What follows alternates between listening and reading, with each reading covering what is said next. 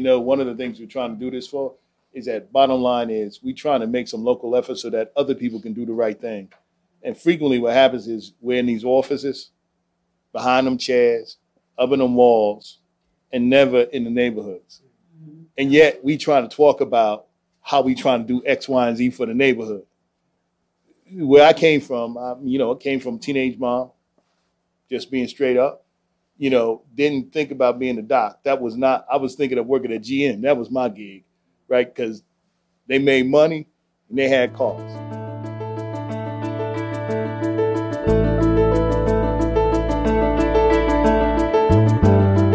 This is Color Code, a podcast from STAT. I'm Nicholas St. Fleur, a science and health reporter here. In over 8 episodes, I'm taking a look at the hidden and not so hidden forces behind our country's stark racial health inequities. Last week, we talked about racist bias in medical algorithms. This week is episode 7, and we're talking about how researchers can diversify clinical trials, including the ones that many algorithms and other medical decisions are based on.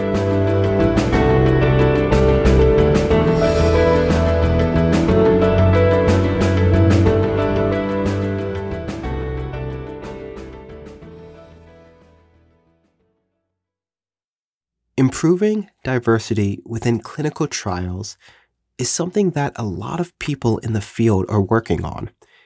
If our medical interventions are going to work on diverse populations of people, they need to be trialed and tested on diverse groups. It seems simple, but you should know by episode 7 of this podcast that it never quite works out that way. To get deeper into this, we're sharing insights from 2 particular people. The first is Angus Chen, my colleague here at STAT. He's a reporter who's been learning about a researcher in Richmond, Virginia, and how he connects with communities of color.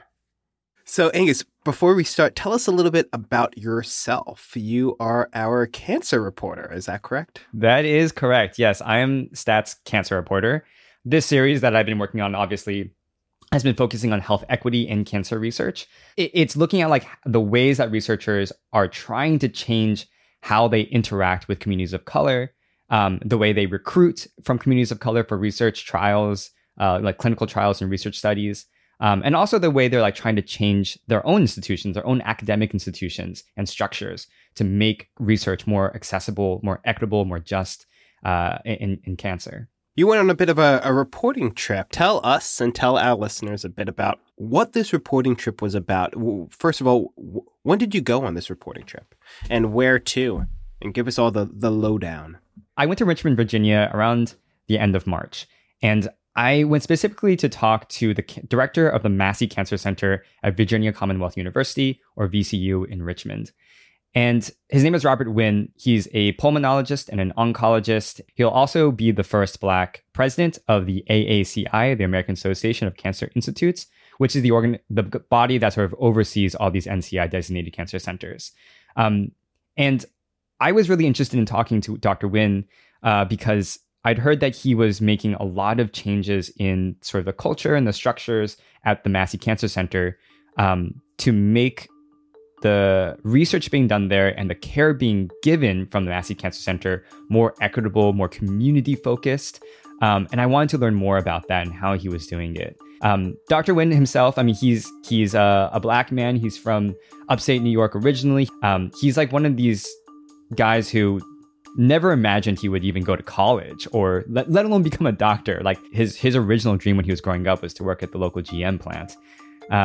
But of course, he didn't take that path and instead went around and is trying to, is spending his life really trying to make cancer research and cancer care look completely different than the way it has over the last, century. Dr. Winn, as you said, I believe we have a bit of a callback to our first episode here. I think he might be the advisor for Arnethia Sutton. Is that correct? Yeah. So he's not her PI, but he's a mentor to Arnethia Sutton. They know each other well. They worked together quite closely. And, you know, I mean, as you know, our Nithya Sutton's research does focus on health inequities in cancer. And this is really like the passion for both Dr. Sutton and Dr. Winn. For our Color Code listeners there, you might remember our Nithya from our first episode on medical mistrust, which I think plays a bit of a role here in your reporting, looking at, you know, increasing diversity in clinical trials. I guess one of the things that the sort of ideas or assumptions I came into this trip with was that mistrust would make a big difference in how people think about research and how people think about like sort of medical institutions like the Massey Cancer Center. And I thought history would matter a lot too. Like people would know the history of like VCU, which used to be called the Medical College of Virginia. And there's a lot of things about the Medical College of Virginia that are pretty messed up. Like it was one of the places where the first heart transplants in the US was done by taking a heart from a man named Bruce Tucker, a black man from Richmond, and giving it to a white man without his or his family's consent. Basically doctors at MCV stole this heart and gave it to a white man. And, you know, it's like one of those things that's like celebrated in medicine. Like, oh, they performed one of the first heart transplants ever at this place. But it took a long time for that history to be talked about. As other part sort of racist history associated with MCV and of course VCU as it's now called, like the discovery. I think you talked about this with our Nithya Sutton, but the discovery of, you know, black bones in a well beside the Egyptian building of VCU, and so I really wanted to talk to community members to see if that influenced their opinion of VCU. But the interesting thing that one of the first things I found out was that it didn't really. For most people, it didn't. And in fact, for most people, they never heard of this history before. But there was a really interesting reaction that I got when I was discussing this history with people who hadn't heard of it. And before I even talked to Dr. Winn, I talked to a local pastor named Dr. Yvonne Bibbs. And this was her reaction to hearing those stories. You're in Richmond, Virginia. And I think that's enough said. If you walk down streets downtown Richmond, you will find that there are many places where the streets were made by slaves. The bricks are still there. And Richmond is the capital of the Confederacy. And Black folk were slaves. You cannot erase history. So, I mean, this was like one of the first things that I learned or heard in Richmond that started to change my perspective, which is that maybe some of this history, the details of this history, don't matter as much as we think they do. And it's not that they don't matter at all. They do matter. They matter immensely, but not in the way that people, when they're thinking about research or they're thinking about VCU or MCV, if they're more familiar with that name, that like they're thinking, oh, I don't want to go there because they experiment on black people, or I don't want to go there because they stole a heart from a black man. They don't actually, a lot of people don't actually know those stories, but there is something else. There's this like, I don't know, maybe it's like I'm not sure how to describe it actually yet, but like maybe like a culture or a mindset of protecting yourself, of a healthy skepticism that says, I don't know everything about this place, but I do know I'm in a country that is a white supremacist country and does not protect me, and often actually acts against my interest for the benefit of others. And that sense, I think, is really pervasive and doesn't necessarily mean that someone's thinking about it in the context of like the Tuskegee syphilis experiment. Tell me a bit about, you know, when you first met Dr. Winn. So part of the trip that I had planned was to coincide with something that Robert Winn calls a district walk. And he basically goes to neighborhoods that are often cancer hotspots, or they're often low income communities of color. And he sets up like a community meeting, like sort of a town hall, to talk to people who live there and say, hey, this is who I am. You know, this is actually how you can reach me or reach members of my staff. And here's like what I'm offering you. And I'm also like here, I remember when we first got to one of these sites, he leaned in to me and he said like, hey, like the most important reason why I'm here is to listen. Like I'm here so I want to hear from people who live here and hear what they need and how I can do better for them in terms of access or health, or even more than that, just like for the neighborhood. It sounded to me like this was kind of like a walk along kind of thing. Yeah. I did 2 of these district walks with Robert Winn. The first one was in a neighborhood that was sort of to the east side of Richmond, just outside of Richmond. And we drove over to a spot. So it was kind of like a playground area. And there were a few people waiting there who lived in the neighborhood. And a state representative or a state councilor was there as well. She showed up to talk and listen as well. What Robert Winn does is he kind of gives a stump speech. He like talks about all these things. He talks about cancer. He talks about what the cancer inequities that affect the Black community. And then he opens up to people just for conversation. People ask him questions like, hey, can you tell me like if my children are going to get cancer? Because I had cancer and my parents had cancer. And my aunts and uncles, they had cancer. And then he'll just answer their questions. He'll talk about like sort of germline mutations, like mutations that might be passed down from parent to child that increase your risk of cancer, and then what kind of things they might be able to do about that. And then at the end of this conversation, he and his staff will give their contact information to people who are at that meeting, the residents of this neighborhood, and they'll say like, hey, if you have any more questions, you can call me or you can email me. And at the end of this sort of town hall part, he usually will walk around a little bit around the neighborhood, but it's not more like talking to people. Often the people who are at the town hall, they just go home at that point. During that little walk around, at least what I saw was like the county manager was at this last meeting, this last district walk. And it was more of like him, Dr. Winn, talking with these local officials and saying, hey, can we do this? Or can we try to do this? Can we sort of start something here that's going to hopefully change health equities in this area, or like, change cancer inequities in this area? How does that play into this bigger picture idea of, diversity in clinical trials, trying to increase diversity in clinical trials? If you want to tell us a bit about that. So Robert Winn often uses this phrase, high tech and high touch, which is basically like what he means by this is that there's a lot of high tech stuff happening in cancer research right now. We have AI, we've had precision medicine, we've got like immunotherapies, right? Targeted therapies, all this like super exciting stuff that's done a lot to save people's lives and improve outcomes. But what's been missing for so much in science and in cancer science in particular, I think, is this high touch element, sort of this personal touch element. And so Dr. Winn's idea was that if he shows up personally and tells people what he's about and shows them who he is, he can show them that he's trustworthy. And as a representative of the Massey Cancer Center, the Cancer Center is trustworthy, and help people realize that he's actually there as a resource for them. He's not there to take anything from them. He's not there to just use their data or make money off of them even. Although, of course, we know that hospitals are a business. But he's trying to create this image and sort of create this relationship that says, that's not what I'm about, right? Like, I'm about sort of being a service for you. He also talks to them, to his audience, in a way that's just like very natural. Like I think he definitely tries to be as down to earth, or just as like much of himself as he can be, and like less like, oh, I'm like a fancy doctor who's the director of a cancer center.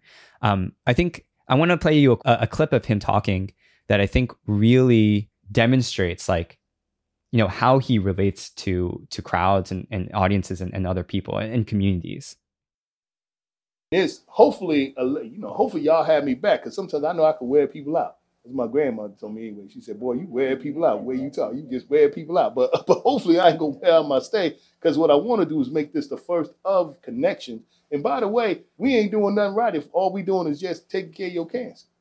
So here's the other thing I want to try to do. I'm right here. Where's your pipeline programs for our young kids? I just had a group of 4th and 5th graders up yesterday on Sunday, actually showing them and yo, this is what this can be. They'll say, well, you a doctor, you a cancer doctor. How come I sound exactly like how I sound? Because I'm actually proud of the people I come from. Period. Oh, that's interesting. Like in terms of him feeling he doesn't need to like code switch Mm-hmm. when he's, just in his everyday life. That's very powerful, honestly. It is. And the other thing is he doesn't even do it in academic settings. I ran into Dr. Winn at every cancer research conference this year possible, pretty much. And I talked to him there and I listened to him talk, like give lectures to other researchers and scientists. And he still talks the same. He doesn't feel like he needs to code switch. He doesn't want to code switch even. He's just like, this is who I am. This is who I'm representing. He's like, it's not just about cancer. Like we as the Massey Cancer Center, we want to be a resource for more than that. Like he talked about sort of finding ways to bring jobs to this community from the Massey Cancer Center, find ways to like bring better grocery stores to these communities as well. It's sort of this like really big picture talk that says, hey, I know I'm a cancer center, and ultimately this all does connect back to cancer. But that's life. Like cancer is life. We want to make sure that you're living as healthy as possible. Whenever I speak to people about or experts in this area about how to get more people of color in clinical trials or how to help diversify clinical trials, they always talk about, you need to be where the people are. The big case with COVID vaccines is that you shouldn't have to wait until there's like a global pandemic for the community to know who these local researchers are, who these folks are. And it sounds very much so like he's, not only doing that effort, but has been doing that effort. The people in the community, it sounds like they know him. It sounds like this isn't his first, walk along. So tell us a bit about how this walk along, how it directly relates towards like clinical research and clinical trials. I guess when you're just looking at this and you think, well, what does this have to do with research? Because he's just talking to people, they're just getting to know him, but he's not like there being like, hey, sign up for this trial, sign up for that trial or something, right? But I think, what we know about who joins research and how they join research often has to do with the networks and the connections that they already have in their community. So one of the reasons why so many research studies and clinical trials in cancer have been so overwhelmingly white is because the academic research centers where this research is being performed have a patient population, they have a catchment even that is primarily white and more affluent. And it's primarily a population that has a greater level of sort of baseline trust in the medical system. And at baseline often have better sort of personal historic, like sort of in their personal history, better interactions with clinicians as well. And all of that we know from research translates into people being more willing to participate in clinical trials and participating in research. And there's more to it than sort of just trust, I suppose. It's also like access, like whether or not people can make it to wherever they need to be to like take part in a clinical trial, whether or not they have the time to do it, if they have resources to do it. Often clinical trials require you to have health insurance. Even if some of these barriers are solved in some way, there's like a solution to them for the trial, people aren't always aware of them, and they aren't always able to have a strong enough or a trusting enough relationship with the investigators to feel like they can ask for help on some of these access issues. So it sounds to me what's special about this kind of walk along or walk through the neighborhood is that it's not special. He just does this all the time. They do this all the time. And that's the point of it, to the point that the community knows you and you built those relationships. So when you do need to, kind of lean on those relationships, they're already there. They're already established. You've built that trust. It's also about like the relationship existing in the first place. If you ask communities of color if they want to participate in research, they pretty much resoundingly say yes. Like people actually want to participate in research because they are altruistic. Like people are like, I suppose this is maybe a philosophical point, but a lot of people are altruistic. They want to take part in research because they believe it'll benefit other people. Maybe it'll benefit themselves in some way or their family in some way too. But if those relationships don't exist, that question never gets asked, right? And never gets asked in a respectful way.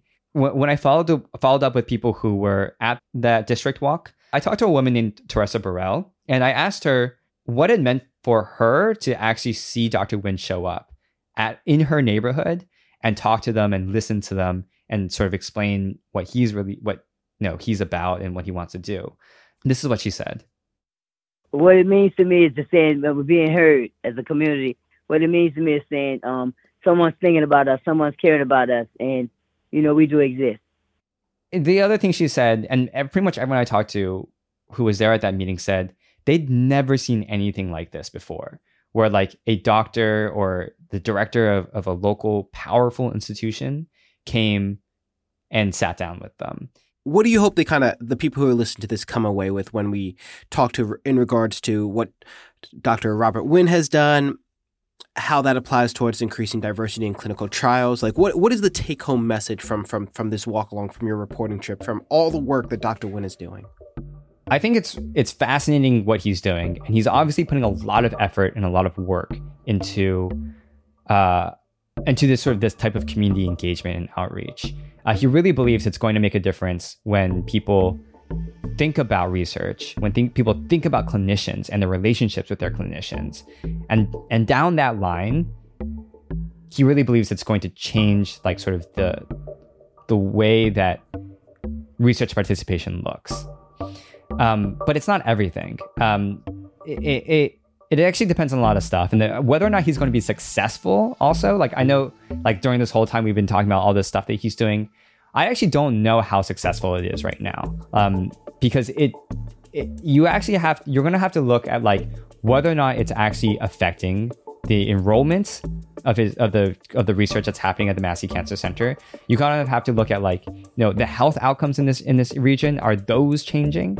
And that of course is something that's going to take years to see. And finally, like, are there any concrete changes in the communities that Massey Cancer Center or Dr. Robert Winn have been involved in that are making positive changes?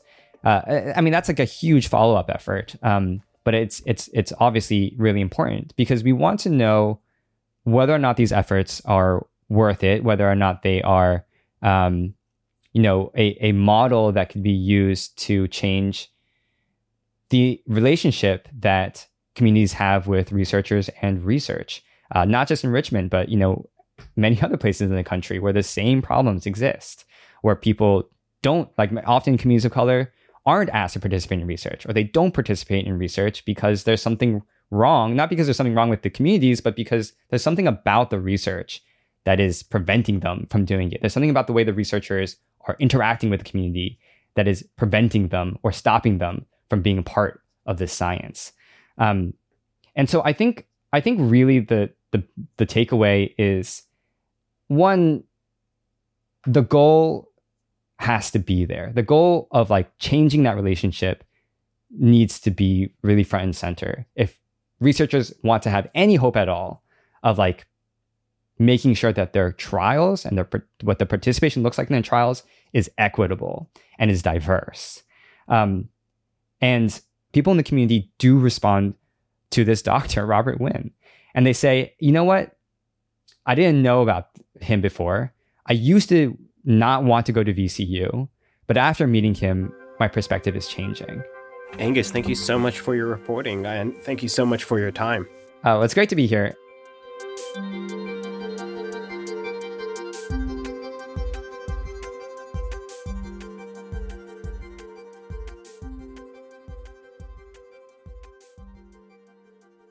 After hearing about Dr. Winn and his efforts to connect with the local community around VCU, I wanted to get the bigger picture. So I turned to one of my go-to sources, a guy named Dr. Jonathan Jackson. Yes, my name is Jonathan Jackson, and do you want like my full Mass General title? Because they give everybody like 9 titles. He's the director of the CARE Research Center at Massachusetts General Hospital and Harvard Medical School. And we've talked a ton about this topic. I know he's got a lot to say. Are you tired of talking about diversity in clinical trials?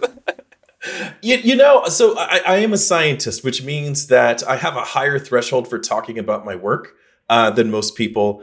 I think I'm tired of having the conversation of, is this interesting? Is this worthwhile? Should we care about this? I mean, of course we should.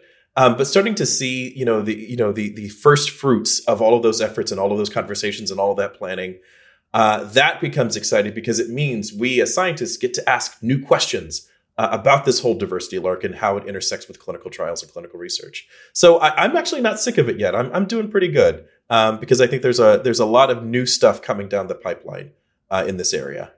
Just last month, in May of 2022, a committee that Jonathan briefly served on from the National Academies of Sciences, Engineering, and Medicine released a comprehensive report on the impact that the lack of diversity in clinical trials has on health outcomes. The report called on the FDA to hold researchers and their institutions more accountable for recruiting diverse participants. But how do they actually find those participants and get them to sign up? Angus told me about how Robert Winn is doing it by trying to build trust in the community. A lot of researchers, if you ask them, they'll say, trust, those people don't trust us. And there's a huge conversation to be had around that. Number one, it's not about, you as a clinician or you as a researcher, you don't deserve trust inherently. You got to be trustworthy. And there's a lot of people who have written much more cogently and eloquently on that topic than I have. But it turns out that there are probably like 10 other reasons why people can't get involved in research. Often, people from historically marginalized communities are simply not asked to participate in the trials, or they don't know who to ask if they have their own interest, which shows just how important Dr. Winn's work is. We as researchers, we keep bankers hours. If you aren't willing to come in between 8 a.m. and 3 p.m. On a weekday, then you don't have a chance. And you have to be able to be willing to be doing this sometimes every week for up to 2 years, and it really, really adds up over time. People have to go to work. They have to take their kids to school. They have to live their lives. If you are not, at the same time, white, male, overeducated, so you have to have a master's or a doctoral degree, and living in an urban center on the east or west coast of the United States, if you're not all of those things at the same time and rich, then you are underrepresented in clinical trials, in clinical research, which means that when the FDA, the Food and Drug Administration, when they approve some sort of therapy, we don't know how it works in someone who looks like you or someone who has the background that you have. So let's talk a little bit about a researcher or a clinical trialist who's listening to this. What would your advice kind of be for them if they want to make sure that their clinical trials are diverse? If you have white people as a referent group in your data set, you're doing it wrong. You're being racist. Please stop. And so I know I'm going to get a lot of hate mail for that, but it's true. There are lots and lots of things that you can do. So number one, the best thing that you can do is have a really well-defined, what I'm going to call a sampling frame. So if you think of your larger catchment area, all the people that could do your research study, define a sampling frame. So instead of the people who maybe could do your research study, try to figure out who actually will do your research study based on your selection criteria, based on the fact that you're going to keep bankers hours, based on the fact, that individuals from your health system are the ones who are going to be most likely to participate, and really try to drill down who's going to participate. If you don't have a diversified representative population from that sampling frame, that means that you are going to have to try new things in order to recruit that population that is broadly representative or diverse. The number two thing that I would say is most people are going to worry about trust, but before you can worry about trust, you need to worry about awareness. If people have never heard of you, then trust is not your problem. You're going to have to do some advertising. You're going to have to do some talking, some conversation. It takes sustained effort to form a relationship with local communities in the way that Dr. Winn does. But Jonathan also believes that type of work could lead to more inclusive research. If you can find a way to design these trials from a very human-centric perspective, then what you're going to find is that folks are going to respond. They're going to participate not just in this study, but in the next 10 studies that you're going to try to design and advertise within this community. Essentially, researchers need to recognize that creating diverse clinical trials is complex, and there are no shortcuts. Lots of folk think that all they need to do to find Black participants for studies is go to a Black church. But that's not enough. It's really important to recognize that there is diversity within diversity. And just because somebody has a brown face doesn't mean that you'll find them, at the one church that you're going to go to on a Sunday. But he's got more ambitious hopes for the future of research as well. If we think about science and we think about what the colonial model is, science is it. Like, science is the most colonial thing that I think we're currently doing right now as a society. And we got to get rid of that because it's not sustainable. It's not helpful. We have taken it as far as it can go. And we need to come up with a new playbook here. Usually it's a small number of very, very powerful people who have no sort of transparency or accountability, who are collecting data on vast populations, who don't necessarily get to directly benefit from that. They just get to, the privilege of participation. That is like, that's colonialism. So the idea is that, under decolonized science, it doesn't stop the science that people are already doing. It just adds context and it just adds structures and support. It makes the science that you're doing easier. And it means that you don't have to work as hard to make sure that your science can reach each and every one. You just need to be able to step aside and let someone else do that job if you're not willing to. At what point would you stop being, asked to speak on these issues and such? What metric needs to be reached?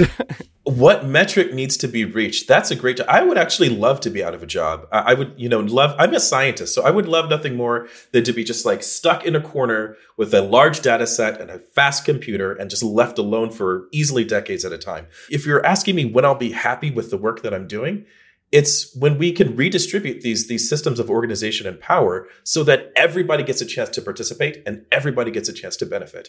And we're just so far away from that right now. As I had mentioned, Jonathan and I have spoken about diversity in clinical trials many, many times. And I remember once before we were set to take the stage at the Stat Breakthrough Summit earlier this year, he just said to me, "Hey, I'm just going to go out there and I'm just going to share my truth." I feel like that sums up how a lot of researchers in this field are feeling. They're going to share their truth. They're not going to tiptoe around this issue anymore. Diversity in clinical trials is important. Diversity in clinical trials should be the baseline. And they're going to make sure it's taken with the same amount of seriousness that it deserves.